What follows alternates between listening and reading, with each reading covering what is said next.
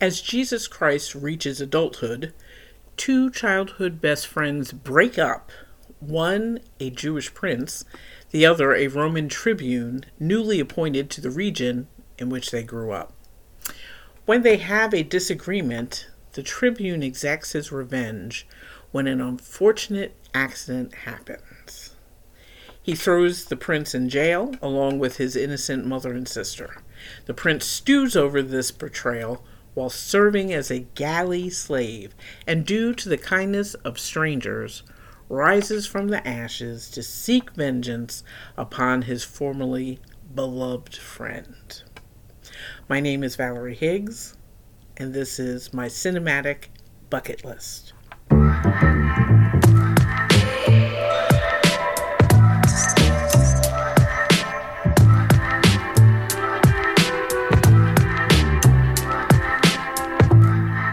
The first episode of my cinematic bucket list, and I'm very excited to be here today. My name is Valerie Higgs. I have been watching movies my entire life, as most of us have. Some good movies, some bad movies, but I decided to do this as an exercise for myself, really. I just wanted to watch the movies that are considered the greatest of all time. It's something that has been on my bucket list for a long, long time, and I'm finally getting around to doing it, so I'm pretty excited. It's a big project, and I feel like just watching the movies and going on to the next movie isn't enough for me. It's kind of an exercise for me to, really think about what I'm watching and talk about it a little bit and write about it a little bit, just to have something to do on the side. A little hobby is how I'm looking at it. I have done podcasts before. I have also been the voice of a podcast for work, so that's kind of cool. So I already know kind of what I'm doing. I've never thought about doing one by myself before, so this will be new. I expect to have other people on the podcast here and there, so it won't just be me talking. People who love movies as I do, all different types of movies, who have been struck by the film industry, and I always said, if I were in a different life, or if one thing had gone in a different direction, I think I would be more involved in film than I am now, which is not involved at all. I'm a musician. I'm an administrative professional as my full-time job, and I love watching movies. I've always loved movies, old movies, new movies, you name it. So I'm looking forward to this little project of mine. Let's see if I could get a couple seasons in and see about 100 movies. That's what I'm aiming for. It's really the AFI list and the BFI list, which is 200 movies. But if I could see 100 movies before getting tired, I think that will be a success for me.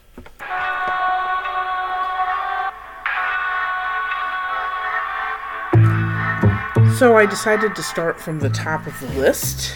The AFI, the American Film Industry List, the number 100 position is Ben Hur, directed by William Wyler.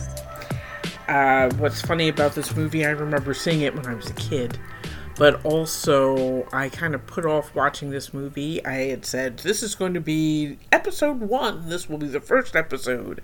Turns out this is the third episode that I'm recording. And it took me a little while to get into it because this movie is 3 hours and 42 minutes long. Now, I don't mind long movies. I've seen Lawrence of Arabia a million times. I've seen these big epic movies while growing up. I'm not against it. In this day and age, though, with social media, the distraction is real, and I was nervous that I would lose interest. But I only did for a brief moment. got distracted by Facebook, and then turned my attention right back. So I am pretty happy with the success of watching this movie, and I shouldn't have put it off so long, because it's really a great movie. When I was a kid, as I mentioned, I saw the movie, and I guess I liked it. I didn't have any bad memories about it from what I recall. And I remembered certain things about the movie, but I didn't remember how it all hung together. I remembered the chariot race and the lepers and Jesus, sort of. Yeah. So it was good to see it as a full-grown adult with adult eyes, just watching from the beginning and really paying attention to what was going on. So, I want to start by saying, again, I am a musician on the side, so the scores to the films, they mean something to me. I have favorite composers of films, and this one had a proper overture, just like the old movies back in the day. Fortunately, for a 3-hour and 42-minute movie, it had an overture, it had an intermission, it had an entr'acte. So it was very much like a theater experience. Not live theater, but it was similarly laid out. I am not sure if they still do that now. I really do not know.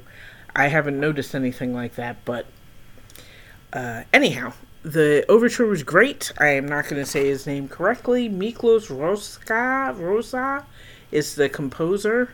You would think I would know this as a musician, and I should have looked it up, but I didn't. He was a composer. He was an Oscar-winning composer.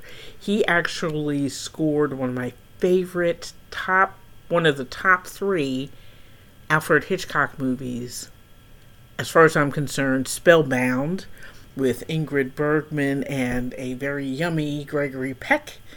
It was an excellent movie. I love that movie. I watched it to death as a kid. That Notorious is another one.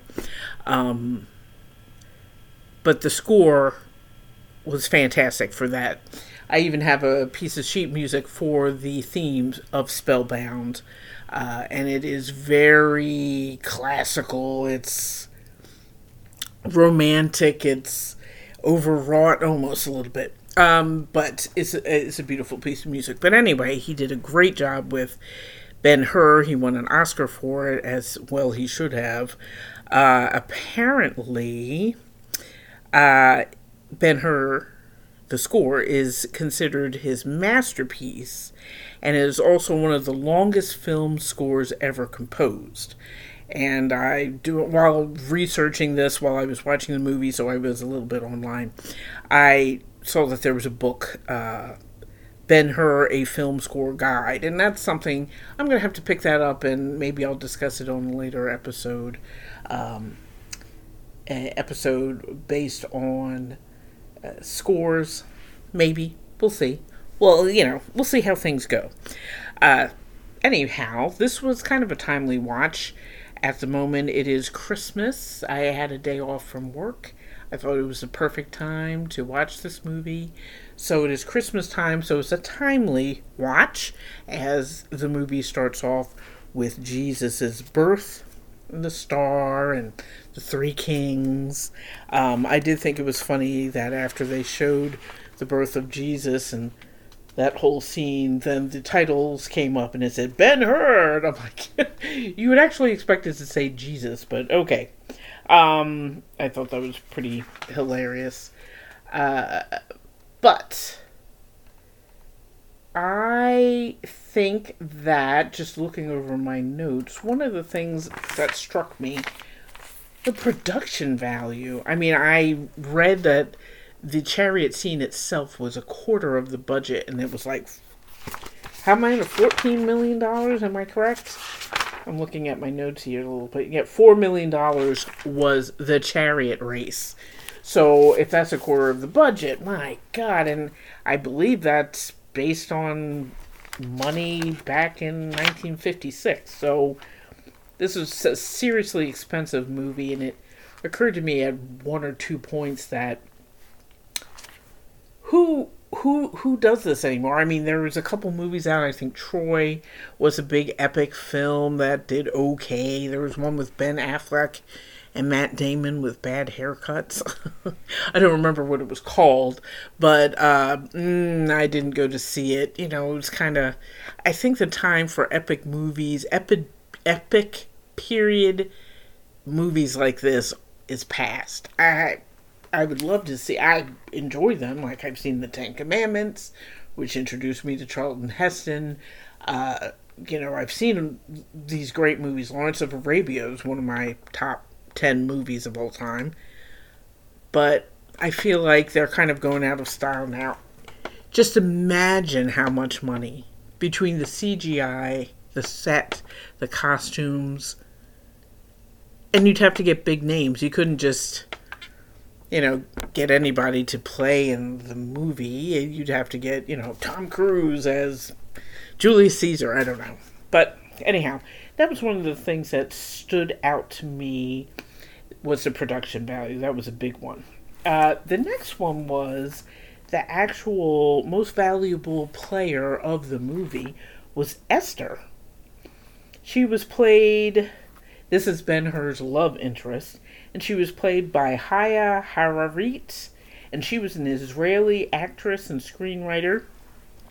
Unfortunately, she just died last year, and I didn't remember at all from when I was watching it as a child, but she really struck me. I mean, her love for Ben Hur's family, and she would do anything for Ben Hur and the family. She went to the leper colony in order to bring food for his mother and his sister. Spoilers, if you haven't seen Ben Hur, I'm spoiling it. But she really loved them and loved him, and she was very kind, and, she also was influenced by Jesus, but I feel like she was influenced by Jesus later. She always loved Ben Hur. She would always do things for Ben Hur and the family. And then Jesus came along. I don't think it was she found Jesus and then she decided to be nice. From the very beginning, when she was supposed to marry this other man, at the very beginning of the movie, you could tell she loved Ben Hur. You could tell that she loved him with all of her heart, and she would do anything for her father even. I mean, she took very good care of her father when they were in hiding. It was, she was the most valuable player in this movie as far as I was concerned. I mean, the movie should have been called Esther. Let's make a movie about Esther. She was kind of, 1950s wife material. But no, she was also still just a very kind person. Her character really struck me. Other things that struck me was the homoerotic vibes. They were off the charts. I was shocked. And, I had always heard about it. But as a kid, I definitely didn't hear about it as a kid. And I wouldn't have noticed. They just seemed great friends. I don't remember what I thought as a child. But now it's like right between the eyes is the most obvious that they are clearly closer than close. And apparently I read an article because I was thinking, how did anybody miss this? Apparently Gore Vidal, who was one of the screenwriters, actually he envisioned a backstory in which Ben Hur and Masala were lovers. I mean, the side-by-side spears on the that they threw, it was just very obvious. It was very interesting, and Masala certainly was when he was angry at Ben Hur for not being a snitch by naming names, which was a slight. Well, I don't think it was a slight swipe. It was definitely a blatant swipe at McCarthyism. When Ben Hur decided not to name names, Masala, he took it a little harder than the average person, I think, would. So that was kind of interesting. And, that's what starts all of the problems. I mean, a minor accident creates, the worst. It was it was just all bad. It ends well, but you really have to go through it to get to the great stuff. Other things, the music reminded me of Gladiator, the Russell Crowe movie. There's a few moments, especially during the galley slave scene, when they were at war with, they were being attacked. And the ship, there was a big fight, and there was some music that reminded me of Hans Zimmer's score a little bit. So obviously Hans was like, oh, let's put a little bit of Ben Hur and Gladiator, and just other cool things like when Masala had his chariot, he had the the thing on his wheel the knives on his wheel so he could destroy anybody who was in his way, which that's how we found out that he won all the time until Ben Hur came along. And of course, if you watched the movie Grease with John Travolta and Olivia Newton-John, the Grease lightning scene toward the end during the car race, that's what it was referring back to, Ben Hur. So it's kind of cool. One of the things that I love about old movies is after a point when you go back and you watch the old movies and you're like, oh, this is where this director, got this idea from. And, it's like a little homage to movies that have really made a mark on the American, culture. So very fun. The first time I really noticed it was I finally saw Once Upon a Time in the West years ago, and I just sat down and I watched it, and I was like, oh, this is what Quentin Tarantino has been trying to do all along. I used to say that I don't like Westerns. I don't like Westerns. I love Westerns. When I realized there were 3 Western movies on my top 10 list of movies of all time, I realized I do like Westerns. Anyway, I don't want to run any longer than necessary. Just looking at my notes a little bit more. And yes, adjusted for inflation, this movie, Ben Hur, is the 13th highest grossing movie of all time. So, it's kind of interesting. Yeah. Esther is definitely the champion of this movie. It was a very effective and moving movie. I was moved toward the end. And did it deserve Oscars? Sure, it definitely did. Does it deserve to be on the list of the greatest movies of all time? Absolutely. Definitely. So I'm very glad that even though I took a long time to get around to it, that I finally went out and saw it. Ben Hur. 2 thumbs up for sure. The next episode will be the movie that I actually first saw. And it is Get Out. It's on the British Film Institute's list. The number 100 movie, Get Out by Jordan Peele. I actually watched that first. I said, well, I've seen it before. I think I could sit through it again and take notes, which I did. And that episode will be coming up in about 2 weeks. So